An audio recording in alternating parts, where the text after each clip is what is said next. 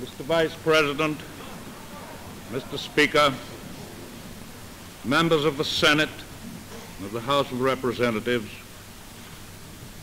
yesterday, December 7th, 1941,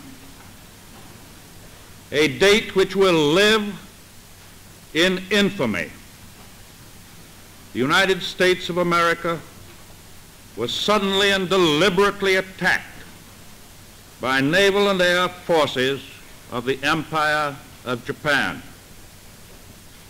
The United States was at peace with that nation, and at the solicitation of Japan was still in conversation with its government and its emperor, looking toward the maintenance of peace in the Pacific.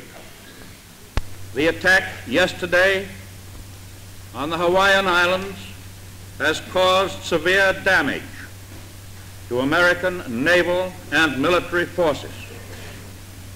I regret to tell you that very many American lives have been lost.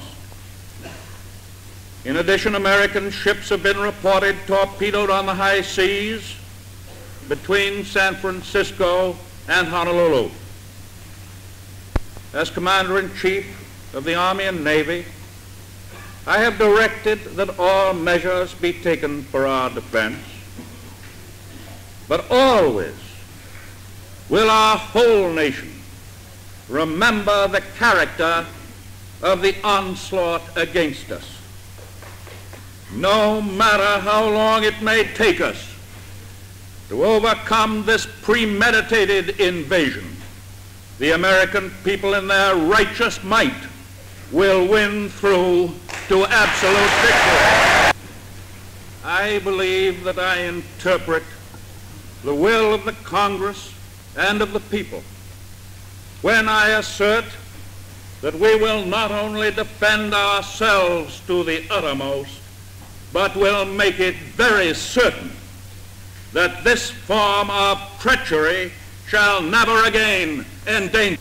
Hostilities exist.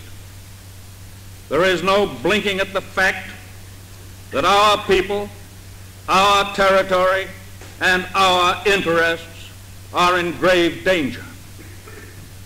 With confidence in our armed forces, with the unbounding determination of our people, we will gain the inevitable triumph, so help us God.